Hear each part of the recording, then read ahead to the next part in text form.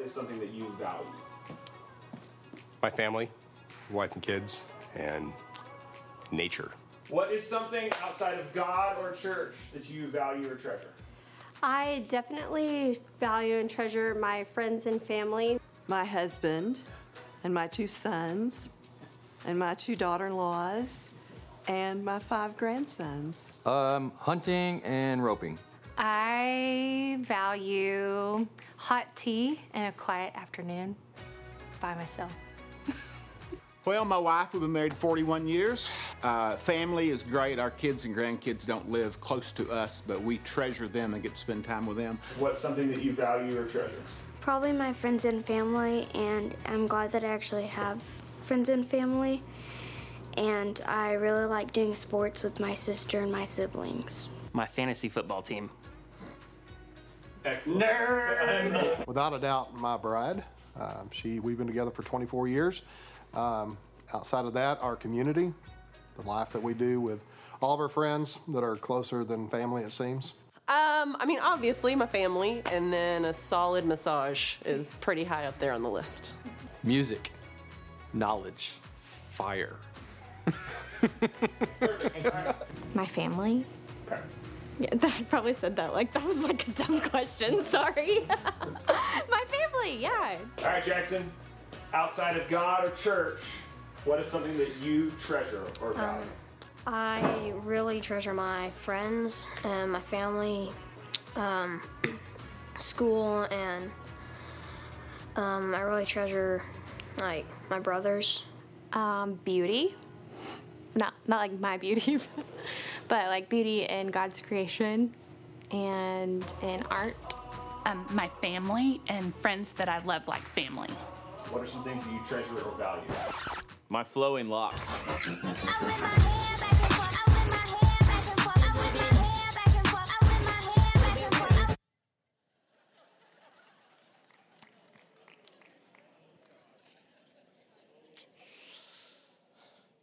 You know, I have the final edit say on everything that happens in here, and I was going to edit that out, and it hit me. It was actually the spirit of jealousy that was going to cause me to edit it out.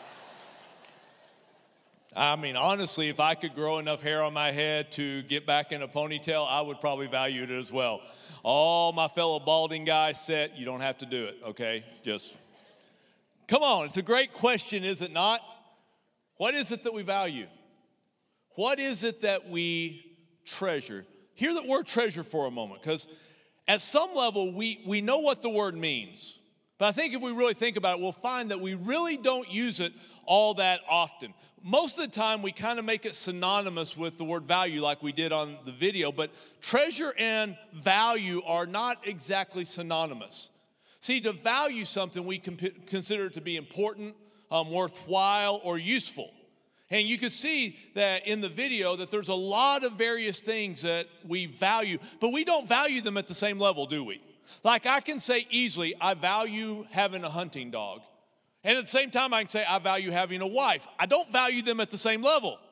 Now, she says sometimes I mix them up. I don't believe I do, but you get what I'm saying. So we value things at various levels, but when we use the word treasure, we almost exclusively use it for something that is of extreme value. When we hear the word treasure, we tend to think of hidden treasure.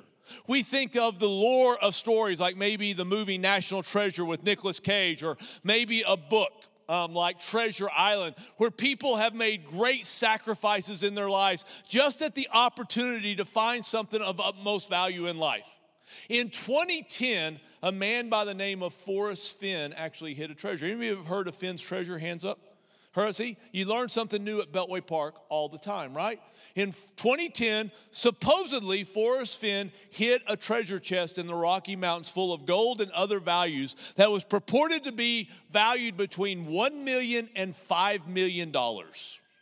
Then he wrote a 24-line poem that was really a riddle in his memoir, and said if you solve each line of the poem, 24 hints, it would lead you to the great treasure in the Rocky Mountains.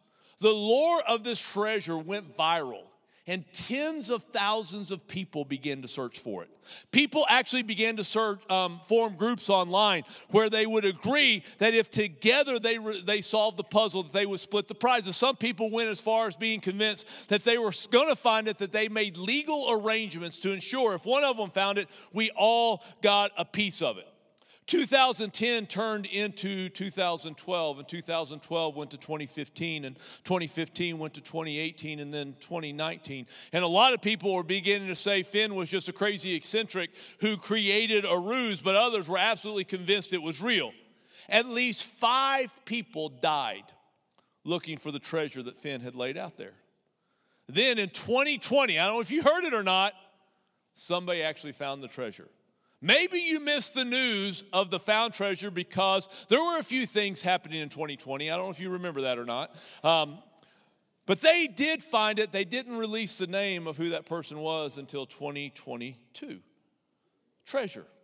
Come on, treasure isn't a common word for us, if we're honest, because it's a word we reserve for special occasions, for things of extreme, if not the greatest of value. So it should really make us sit up and take notice. When we're reading the Christmas story in Luke's account of the gospel, that it is used not once, but the word is actually used twice. When the Bible says something like this, and Mary treasured, say treasured. He treasured up all these things. Now, Luke, unlike Matthew, Mark, and John, was not an eyewitness account to the things of Jesus. Matthew, Mark, and John, along with Luke, make up the 4 gospel stories, but 3 of them were actually eyewitnesses of the things that happened. Luke was not. Luke was a Gentile. Gentile simply means non-Jewish, okay? He was a non-Jewish physician who seemed to have come to faith through the Apostle Paul on one of the Apostle Paul's missionary journeys. In the book of Acts, you'll find that sometimes Luke actually joined Paul's team. As they went around the Roman Empire, they shared the gospel of Jesus, and they started churches. Somewhere along the way in his faith journey, this doctor became inspired of God to write down an account of Jesus' life and the life of the early church. So Luke wrote both the Gospel of Luke and the book of Acts. But the way he did it, because he didn't see all the things of Jesus, he didn't hear himself all the things of Jesus, he turned himself into an investigative journalist. And he began to interview the eyewitnesses of those accounts. And one of those would have been Mary. So it's interesting to me that when Luke says, and his mother, speaking of Mary, treasured up all these things in her heart, he's not quoting Mary. I don't think Mary actually used these words of herself. I don't think she said, well, I treasured these things. I think what happened was Luke was investigating this. He was interviewing her. And he listened to all the things, and out of the overflow of her heart, as he had to summarize her and her journey, he decided he had to come up with a rare word.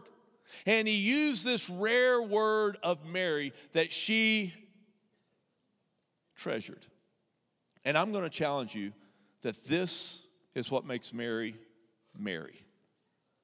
See, most of us, if we're honest, when we look at the story of Mary, there's something in the back of our mind, if we're not careful, that think, well, Mary's story of faith is a great story of faith, but it's not my story of faith. I can't be like that because she was different than the rest of us.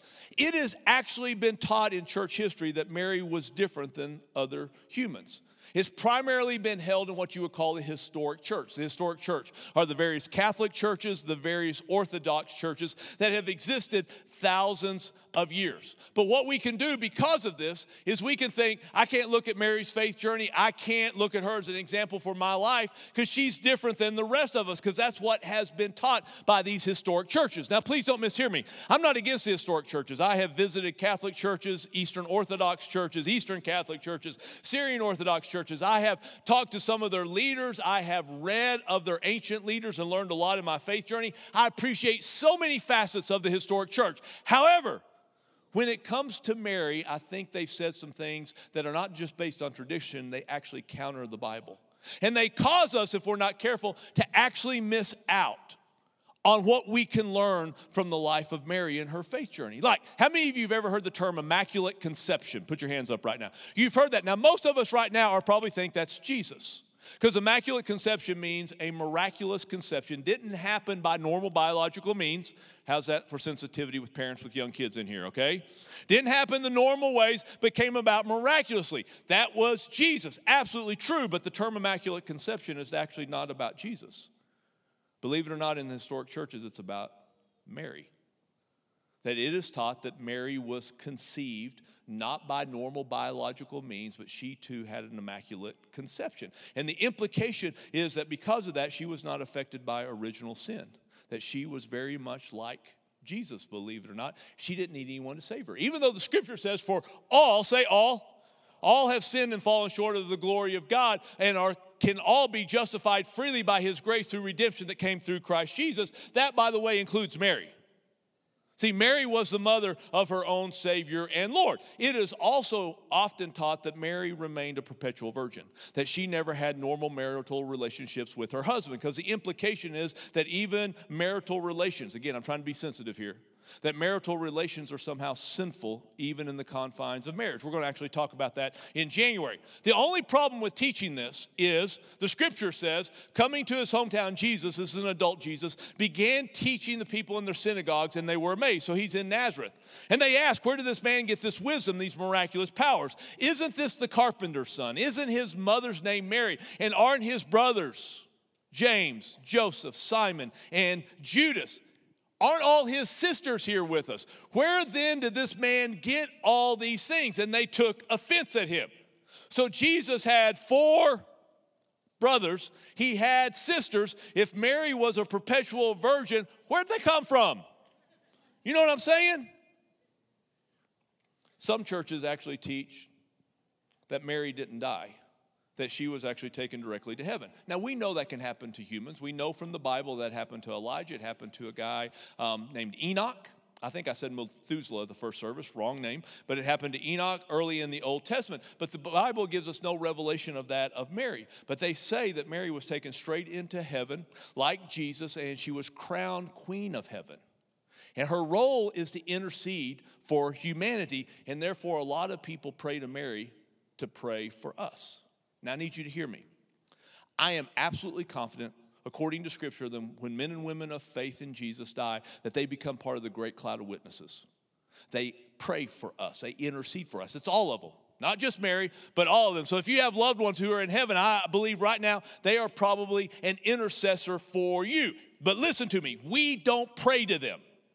The Scripture says, therefore, since we have a great high priest who has gone through the heavens, that great high priest is Jesus. He's the Son of God. Because of that, let us hold firmly to the faith we profess, for we do not have a high priest who's unable to sympathize with our weaknesses, but we have one who has been tempted in every way just as we are, but he and he alone was without sin. Therefore, let us approach the throne of grace with confidence. I approach the throne of grace. I approach the throne of grace. There I may receive mercy and grace for help of time and need. Because of Jesus and the grandness of what Jesus and Jesus alone did, listen to me, we can approach directly the God of the universe. I challenge you next time you pray, when you just say, dear God, my Father in heaven, Abba, stop and just think what you get to do. The King of all kings, the Lord of all lords, we can just go straight to him. It is why, by the way, we have a Protestant tradition. Most people, when they end a prayer in Protestant circles, they end with a 4-word phrase. In Jesus' name, amen. And a lot of people, if you don't end a prayer that way, they wig out like in a big way. I challenge you to do it someday. Just have your prayer and don't say in Jesus' name, just go. And we say all these things, da-da-da, you say your prayer, go amen. Somebody will go, ooh, did that one count? I mean, you got to put the in Jesus' name thing in there. Listen to me, that's not, the Jesus name is not in the Bible. It is a tradition to try to remind us that when we approach the throne of grace, we don't do so based on our own merit, not because we're good, not because we've done enough good things. We do it because we have a great high priest who has gone before us. And so therefore, in Jesus' name, we can approach the throne of grace, right? But I want you to be clear. Jesus alone is our high priest. Jesus alone sits at the right hand of the Father and intercedes for us. And I need to be very clear on this. There is no one by which we can be saved under heaven and earth except the name of Jesus. Some actually teach that Mary is a co-redemptress, that she's a co-savior of Jesus. And that's not in the scripture. You hearing me?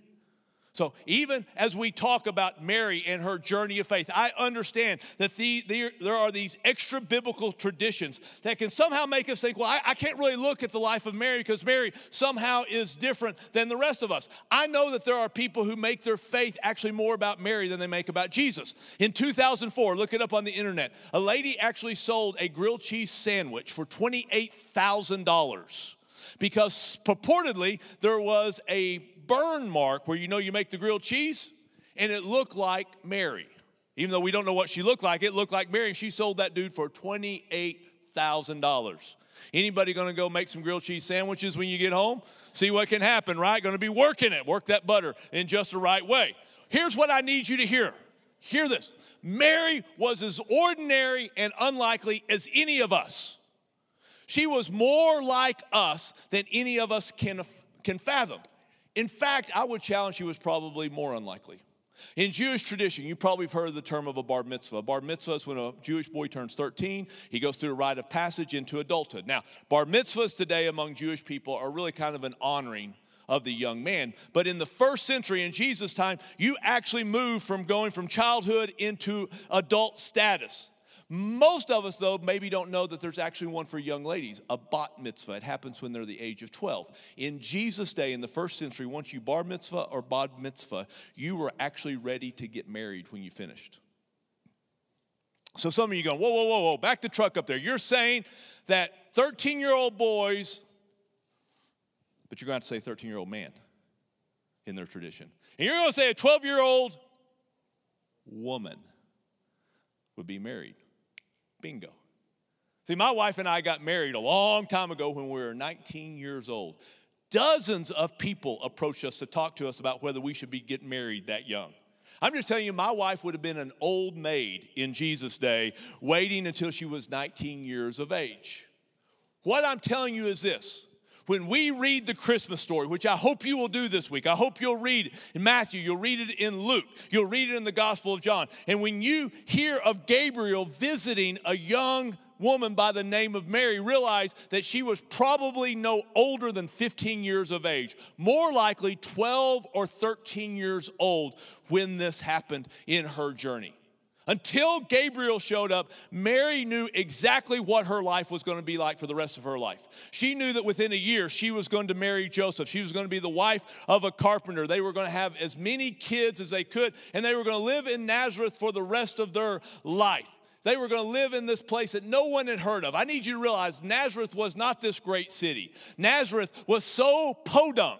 It had no blinking light. It had no post office. It did not have a Dairy Queen. It was a nothing village among the most redneck part of all of Israel in life. In fact, later on, there was a guy named Philip. And Philip became a follower of Jesus, and he introduced Nathanael to Jesus, Jesus of Nazareth. And Nathanael actually said, Nazareth, can anything dare good come from a place like that? Listen to me. Mary was an inexperienced kid. There was nothing about her life, nothing about her family upbringing, nothing about her education, nothing about her experience level, nothing about the city that she was part of that would earn her the right to be the mother of a Messiah. It is actually quite possible that Mary could not even read or write. Now, Jewish people actually did teach their children to read or write, especially so that they could engage the Torah. But in the villages, often young women weren't given that right. Now, she may have picked it up on the side. I can't tell you for sure. I am just telling you she was as unlikely and ordinary as any of us. And yet God chose to bring her into this equation. What was it about Mary that caused the heart of God to turn to that unlikely place in Nazareth? I'm going to challenge, it's one word. She treasured. And I think even before she knew about the Messiah, there was something about her that treasured the grandness of her God. I mean, listen to the way she responds when Gabriel shows up. In the 6th month, the angel Gabriel was sent from God to a city of Galilee named Nazareth, to a virgin betrothed to a man whose name was Joseph, of the house of David. And the virgin's name was Mary. And he came to her and said, "Greetings, O favored one, the Lord is with you." But she was greatly troubled at this saying and tried to discern what sort of greeting this would be. Now, even that word discern tells us something amazing about Mary. Think about it. If an angel showed up to you and began talking to you, isn't there a part of you that would just go, "Dude, this is freaking amazing. An angel is right here." She doesn't do it. She actually begins to assess the situation. She so treasured her God that she wanted to make sure she wasn't deceived. She wanted to know, am I hallucinating? Is this of the enemy or is this of God? That word discern is like an accounting term. It means to take an audit of something that is going on in her life. So she doesn't immediately accept what Gabriel says. She doesn't immediately say yes. She is weighing the cost, discerning the encounter. And then Gabriel says, "Behold, you will conceive in your womb and bear a son, and you shall call his name Yeshua," Jesus. "He will be great and will be called the Son of the Most High, and the Lord God will give him the throne of his father David, and he will reign over the house of Jacob forever. And of his kingdom there will be no end." Now, this may seem like hyper-church, hyper-spiritual kind of language, but not to Mary.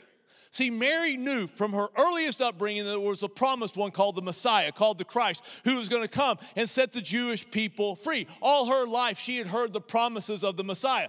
All these words, they are the words of the Messiah. They are very specific words that she would have known. And it seems like the promises for the Messiah were promises that she treasured in her heart. Now, I don't know about you, but if I were in Mary's place, which would be a little awkward because, like, I'm a dude and not a female, but you get what I'm saying. If I'd been in that place, you'd been in that place, and Gabriel had said these things to us, how many questions would you have asked? How much would you have interacted with? I mean, Mary was weighing the cost.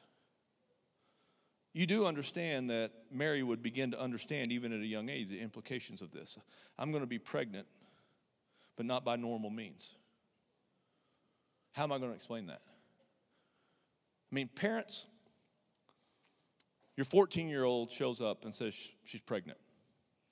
And then when you begin to talk to her, she says, whoa. This is a God thing. Like, really, it's God thing. How well does that fly? Every young lady, most every young lady I know of dreams of her wedding. No different in the first century. They didn't have a lot of resources, but they did weddings. A wedding feast would be 3 to 7 days long. They did weddings. And Mary would know this. No wedding. She's weighing the cost of all this.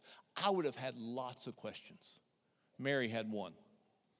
She's like, I may be young, but I know about the birds and the bees, and this bird ain't been with her bee. How is this going to be? And Gabriel, in essence, read it, says God can do whatever he wants whenever he wants. And her response, it's staggering to me that a 13-year-old, a 14-year-old, let's make her aged, 15. After one response, she says, "Behold, I am the servant of the Lord. Whatever you want to do, do. Let it be to me according to your word." Come on. Is that not one of the most incredible, extraordinary responses of faith that you've ever heard? I mean, I would challenge, you are here today. You are watching online. You're engaging at the North Campus. We're all present today. Why? Because we want this to be true of our lives. Every person of faith right now, we read that and say, yeah, I would like to respond to God that way. That whatever God would say to me, I would say, behold, here am I. I'm your servant. Whatever you want, that I will do. And every one of us is struggling because we're saying, that's not as true of me as I'd like it to be. I would struggle with that a whole lot more. How did she get to this place? Might I suggest it's tied to one word. This rare word that we don't throw out often. And I'm just going to tell you, I don't think we should throw it out often. This word that when an investigator not only talked to Mary, but he also talked to other people about Mary. And he had to summarize the overflow of her heart and the reality of who she is. He could only come up with one word. Mary treasured up all these things. Mary had allowed the greatness of God and his heart for humanity to so capture her heart that she treasured Jesus above all. And it hit me this week. See, when we talk about a specific word that we use all the time around church, we have trouble defining it. But when you talk about this, that she treasured Jesus above all, that's what it means to truly worship God. Worship is when we treasure Jesus above all. See, when we hear the word worship, we automatically think of what? We think of songs. We think of songs we sing often corporately when we gather together on Thursdays or Sundays, or what we sing when we're in our car or on our playlist. We talk about a certain genre of songs. And listen to me, that is a facet, a small facet of worship. Songs are an important part of worship. Read the original Christmas story, even in Luke. Over half of it are songs.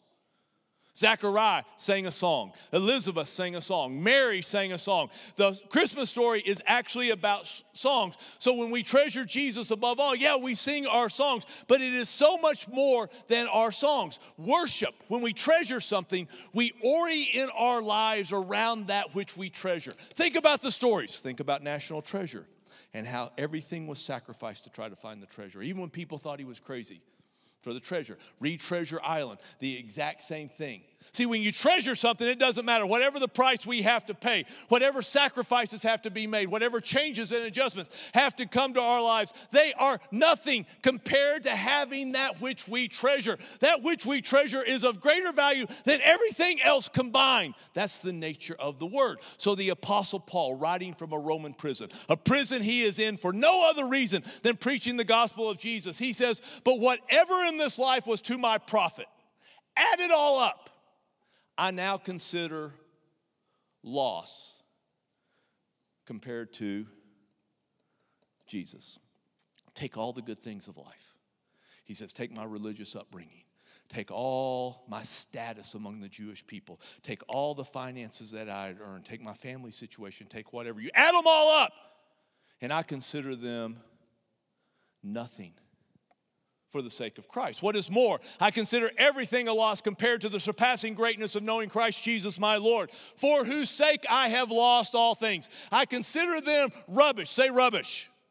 Now, here's the problem. Translators don't know what to do with this word in the original language because it's really on the edge of being a curse word. I mean, Paul is like pressing the envelope to try to get us to understand. So the real word would be the word for manure. We getting there? But then take the words you're not supposed to say for manure, that you get your mouth washed out for soap with. Do we do that anymore with kids? You should. Anyway, I'm just kidding. I'm not doing that. You know what I'm saying? So you take that word. You know, everybody know what the word I'm saying. I ain't going to say that word. Parents, you don't have to tell your kids what the word is. Just don't say it, kids, right? Paul is saying, I consider everything else in life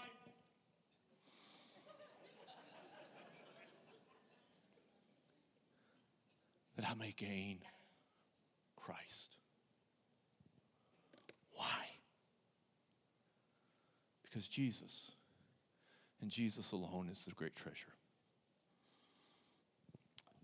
Jesus and Jesus alone is worth us orienting our entire life around.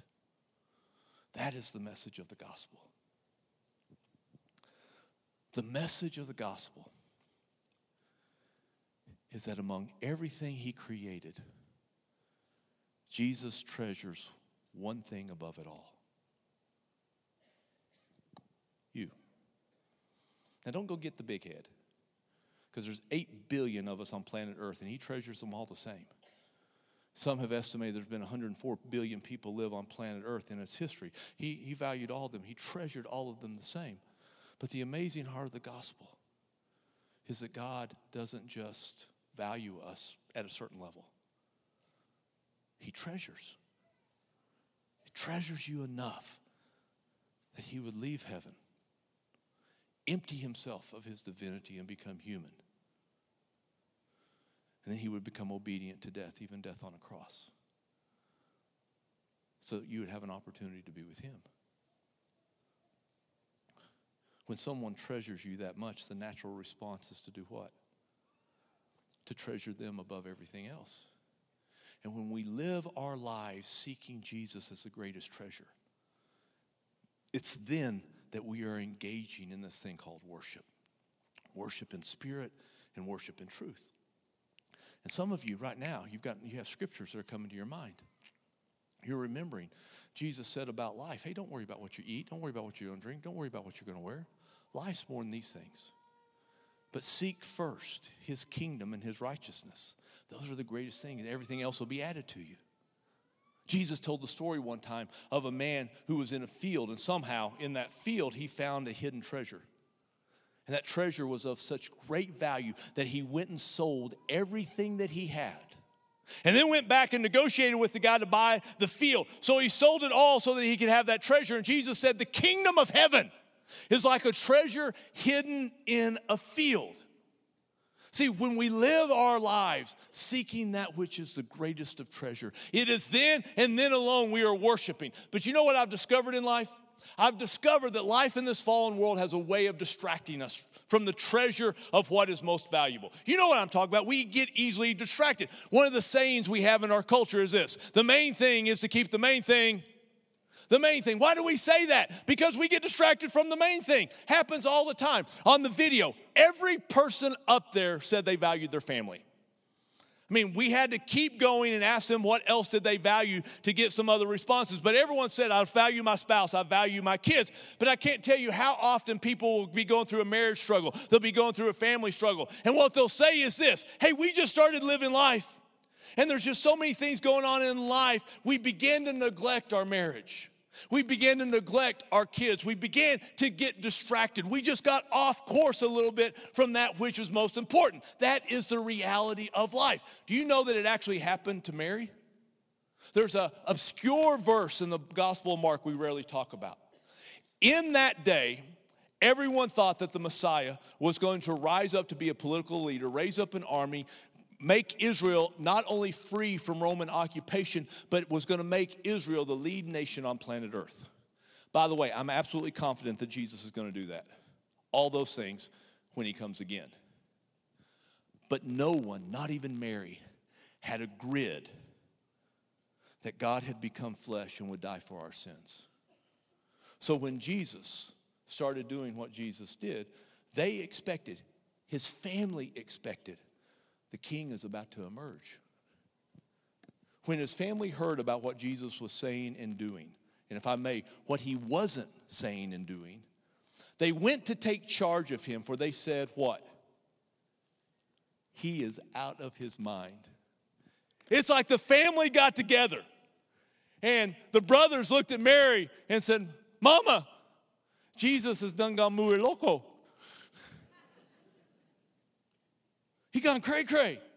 He's not doing what we thought he was going to do. Even Mary got distracted in life, right? I'm telling you, the greatest skill that I think we can develop in our faith journey, the greatest skill we can have in life is to treasure in word or deed, to actually treasure in our actions, in the orientation of our life, that which is most valuable. And when we do that, that is worship. Worship is when we treasure Jesus above all. The reason we gather as a church, the reason we do what we do, is to help each other actually treasure in the way we live he who alone is most valuable. Because we get so distracted, we need to get together once a week. We need other disciplines in our lives to keep us focused, to keep us oriented in life. It's why we have seasons. It's why our forefathers of the faith developed seasons of celebration like Christmas. See, you would never know in a modern celebration of Christmas that it used to all be very much centered around Christ. Now there's just activities and there's buying and there's stuff and there's so much. And the actual celebration of the season distracts us from the one the season is about. I want to encourage you, take advantage of the season. Take advantage of the next week. And man, let's really just begin to orient our lives. I dare you to go home and just stare at that beautiful Christmas tree. And you know why it's beautiful? Because the Bible says that cursed is the one who hangs on a tree. And it reminds us that Jesus became our curse. And because he became our curse, he undid our curse. And what used to be a very cursed thing is now a very beautiful thing, because that's what happens when we're in Jesus. That's where the tree came from. That's where the lights came from. Jesus is the light of the world. It's where the gifts came from. The gifts were never meant to be end in themselves, but it's just to remind us that it is by grace you have been saved through faith. It is the gift of God, not of works, so you can't boast. Man, let's see these things. Let's meditate on these things. Man, let's sing our songs. Our songs are meant to do two things. Our songs are meant to be an overflow of our heart, but they're also a tool to reorient our lives around Jesus. I encourage you, take advantage of the season. Man, we are going to have Christmas Eve services. You probably know about. We're going to start on, we're going to have Christmas Eve service on the 24th. We're going to have Christmas Eve on the 23rd, and we're going to have Christmas Eve on the 22nd. They're all the same service. We just know you're going to travel. You're going to be out. Man, be a part of it. On the 22nd and the 23rd, information in your park news and online. We're going to have kids ministry. On the 24th, we're all going to gather in together at both of our campuses. We want you to be there. But even beyond that, would you bring somebody? I really want to ask you to do something right now. In the chair back in front of you, there's a card. Would you really grab one right now? I'm going to tell you how to use it. I came up with an idea. Go grab one. It really means you need to move. Like at least lean forward and fake it for me, okay? And here's what I challenge you to do. Get your phone out and take a picture of it.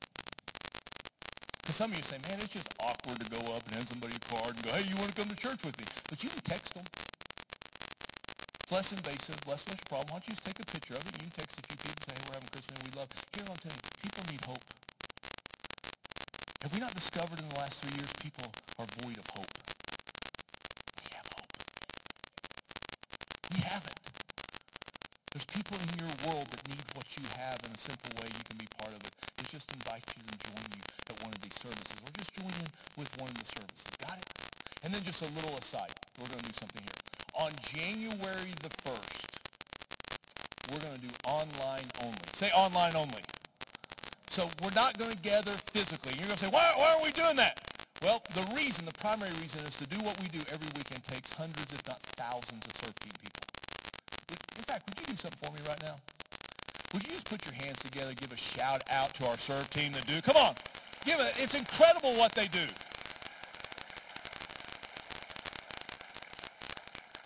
The worship team that is gathering around both campuses right now, the vast majority of them don't work here. But they showed up early this morning because they just want to serve you. And they want to help lead you in worship.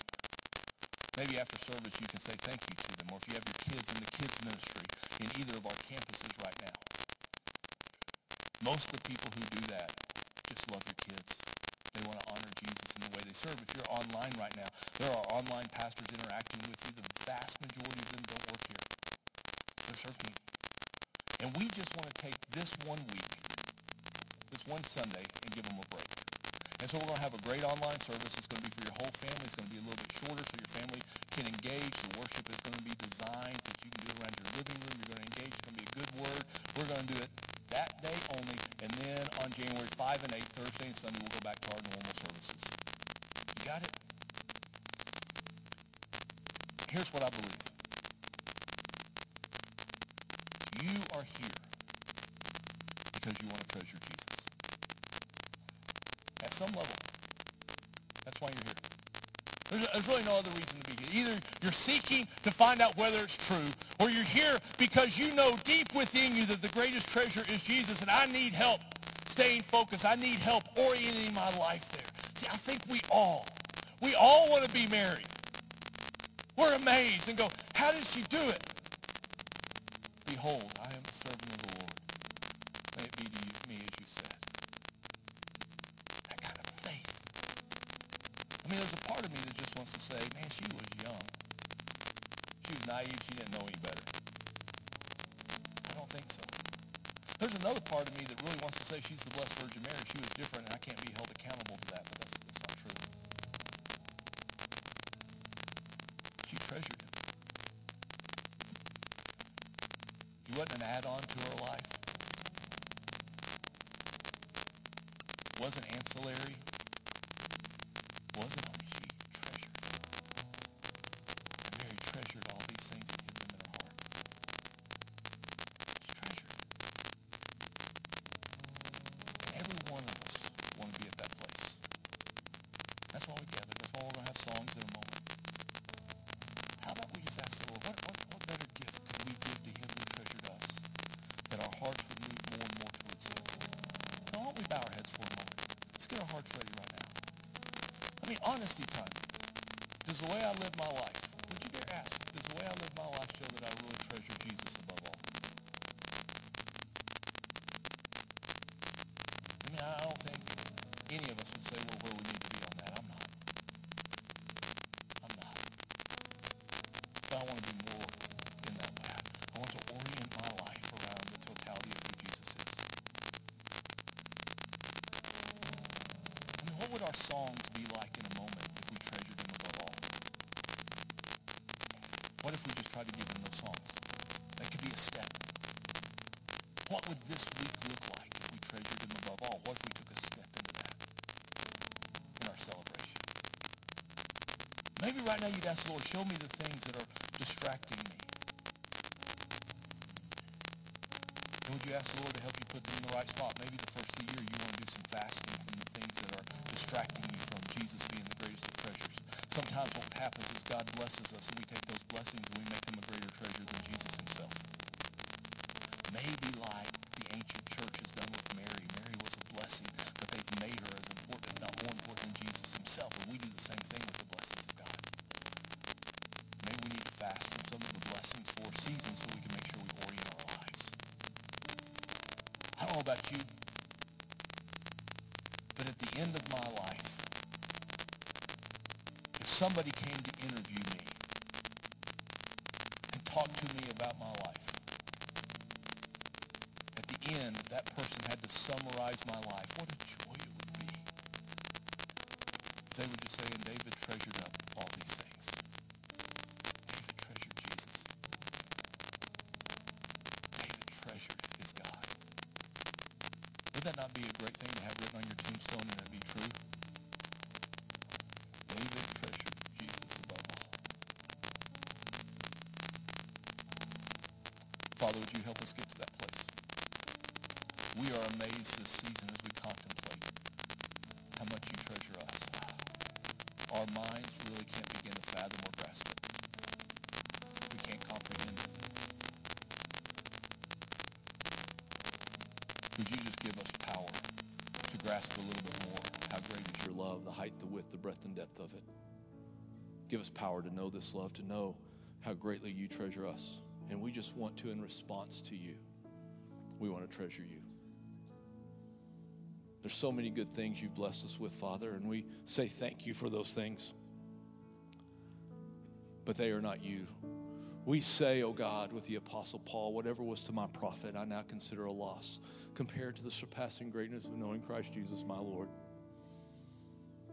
Paul could say he had lost everything for Jesus. I cannot say that. I don't think any of us can, Lord, but we want to be willing to be there. Convince us that what our heart hungers for is just more of you. Convince us that what our heart longs for is just to know you more. And give us grace to move into that. We love you, Jesus. Would you find pleasure in the songs of your people this morning? And more so, would you find pleasure in the way we just orient our lives around you in the days to come? We ask in Jesus' name. Amen. Let's stand and let's give worship to our God.